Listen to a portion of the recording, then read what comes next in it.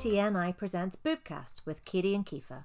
We're both NCT qualified breastfeeding counsellors with 5 children between us and wide-ranging breastfeeding experiences. On this podcast, we'll be delving into some of the topics that come up most regularly when we talk to parents. Today, we're going to talk about going back to work and some of the challenges that can come up, and hopefully some tips about how we can make the transition a bit smoother. There's quite a few questions that we get when we are talking about going back to work, and they tend to center around giving a bottle, pumping, sort of how the breastfeeding journey is going to look when the child starts at daycare and you're not with the baby all the time. It's definitely an overarching fear, I think, that hangs on. Breastfeeding mums are very aware of that. So much effort is put into the beginning and establishing breastfeeding, and then as that return to work in most cases looms, women start to look at where they are, what they've achieved, and how on earth are they going to maintain this once they go back to working 9 to 5 or shift work. Yeah, you're right. There's a lot to think about. There's a lot of different things that start to enter your mind. You're thinking about, we're talking here about continuing breastfeeding. So most women will be going back to work after 6 months, sometimes a bit longer. And having that one-to-one time, mostly with your baby, especially if your partner's been working the whole time or has only had a small amount of time off during paternity leave, even if they've been working at home, you still have that one-to-one time where you have been looking after the baby by yourself and you've got used to it, and you may be really, really excited to get back to work, but there's a lot of things that you feel logistically might not be working. I know that fear of, oh no, how's my baby going to feed? In most cases, babies are on solids at this stage. However, the main source of their nutrition most of the times is still breast milk. And unless pumping and expressing is a regular part of your routine, having to introduce that is a lot for women. Yeah, and there's also the thought of, well, you're introducing pumping, but then you're also introducing it possibly in public. You're having to go to your boss and ask for time, even though it's legally you're supposed to be given that time and a space to do it safely and privately. Often that's not the case, and some workplaces unfortunately just can't. If you work in a really small organization, then maybe there just isn't anywhere. So there's quite a lot of hurdles sometimes. And even if you work for a large company, they might not have provision for that. They might not have had somebody asking for pumping time before, or a fridge to put breast milk in. Yeah, exactly. And it's, we know that in our society, it's sadly still, in some cases, a taboo, or it's just not regularly seen. So if you're going back to your boss, whether they're male or female, it could be a very awkward conversation because they haven't had that request before, and they've maybe never known a breastfeed woman and what it entails. So there's just lots of different layers of preparing to return to work, and that's something that we get asked a lot in our drop-in. Yeah, there's different, like you said, there's different layers to that. It's, when am I going to start pumping? When should I start pumping? When should I start giving the baby a bottle? When should we try? Should somebody else be preparing the baby by giving the bottle, or is it okay to do it by myself? And and then you're thinking about, well, how do I fit the pumping in addition around to all those feeds that your baby does? And alongside the physical requirements of returning to work as a breastfeeding mum, there's the emotional side of it as well, and that awareness that you're going to be experiencing another hormonal shift, as well as mum guilt and all those wonderful things. So there's the practicality. It's, do I have to pump? When do I pump? my baby doesn't take a bottle, they're going to starve. What do I do? And I suppose our responses vary based on how established that baby is on solids. I know a lot of women are, if their baby's getting settled into a daycare setting, they're preparing their baby, and it's almost expected that babies aged from 6 to 12 months are going to be having a bottle at some point during their day in the daycare, but that is not always what's required. No, and a mother is thinking about going back to work maybe 8, 9, 10, 11 months, around the time when a baby's starting to have more solids. They're often, not always, but often quite established with a few meals a day. Mm-hmm. If not 3, then definitely 2.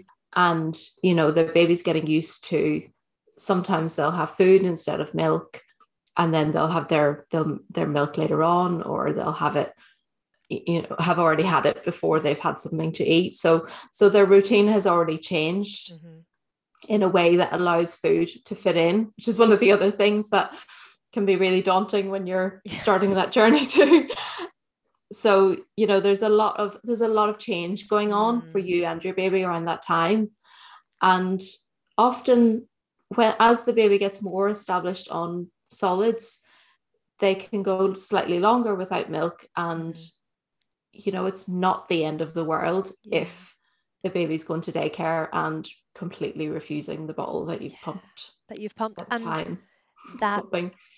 As we've said, it is such an emotional change for both parties involved, and that extra layer of pressure that so many women put on themselves to pump, and to pump enough for multiple bottles across their baby's day if their baby's in daycare from 8:30 to 5:30, and sometimes offering that reassurance that that's not always required, depending on your baby's needs.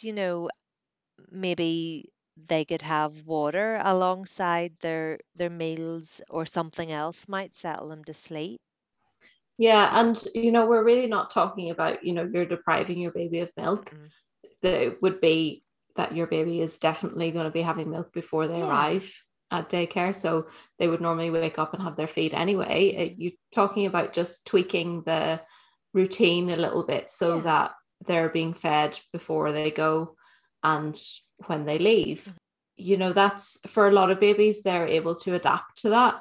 And as long as they're being offered other things, and that you can offer them milk, of course, and see if they take it, then it's great. And then that's one less thing to worry about. But in those first few weeks, it might be that they're not very happy with that transition, that they were getting it from source and now they're getting it from the bottle.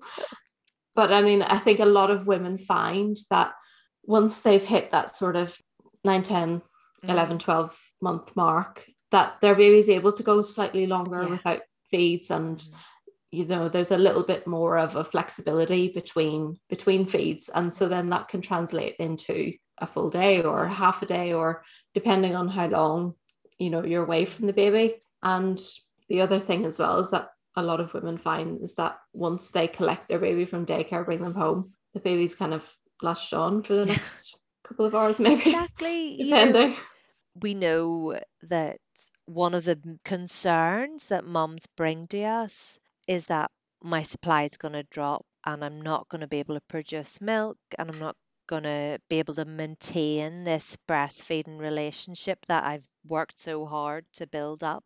But we know that by this stage of return, and in most cases, from whether it's 6 months onwards, most women's supply is really well established, and it's not going to disappear overnight. And we know that in those early days, women's bodies are fabulous and listen and start to regulate. And the same goes whenever you return from work. And I've heard stories of when, if they work 9 to 5 and then they're with their baby all weekend, on those weekend days, their supply is more than what it is Monday to Friday, because the body starts to regulate or recognize that rhythm. That's right. Yeah, that's something that you hear about a lot. And if there's maybe like a day during the week when, say a mother decides to go back 4 days or 3 days, and say she's not at work on a Wednesday, for example, that day she's able to feed her baby as she normally would have. And then on Thursday, she might be feeling a little bit full, but as time goes on, Body begins starts to to disappear. recognize. Yeah. So when you're thinking about what breastfeeding can look like Mhm. when you go back to work, it really doesn't need to look that different from how it looked before. In terms of when you're with your baby can feed on demand as they normally would have. And there shouldn't really be any need to change too much of your routine on those days. And then so your body would be producing the amounts of milk that your baby needs according to when they're requesting it. So they'll just be requesting it at different times.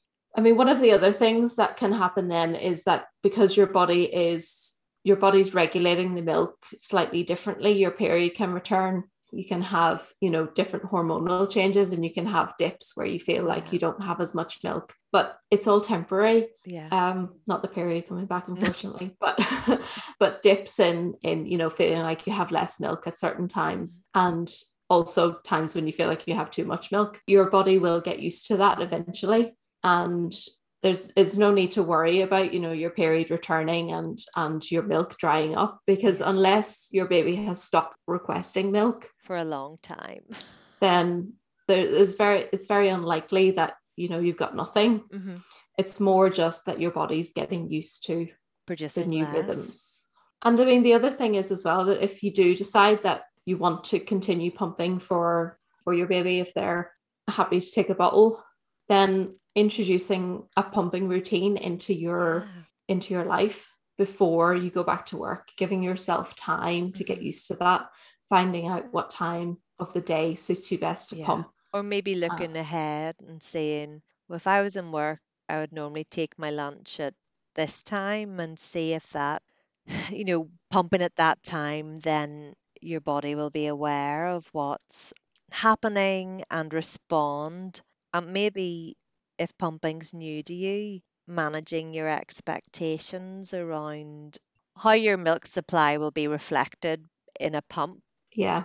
I mean, the other thing with pumping as well is that sometimes a pump doesn't suit. Mm-hmm. So things like making sure that the flange fits properly and making sure that you're happy using the pump. It's not sore, it's not too fast. That's the other thing, is that sometimes you can switch it on and it, you have it on full blast and it's not going to do anything. You're in a hurry and you think, I need to get more out. Yeah, so there's some practical things to think about, but it's really about just being a bit more prepared and just thinking, like you say, looking forward.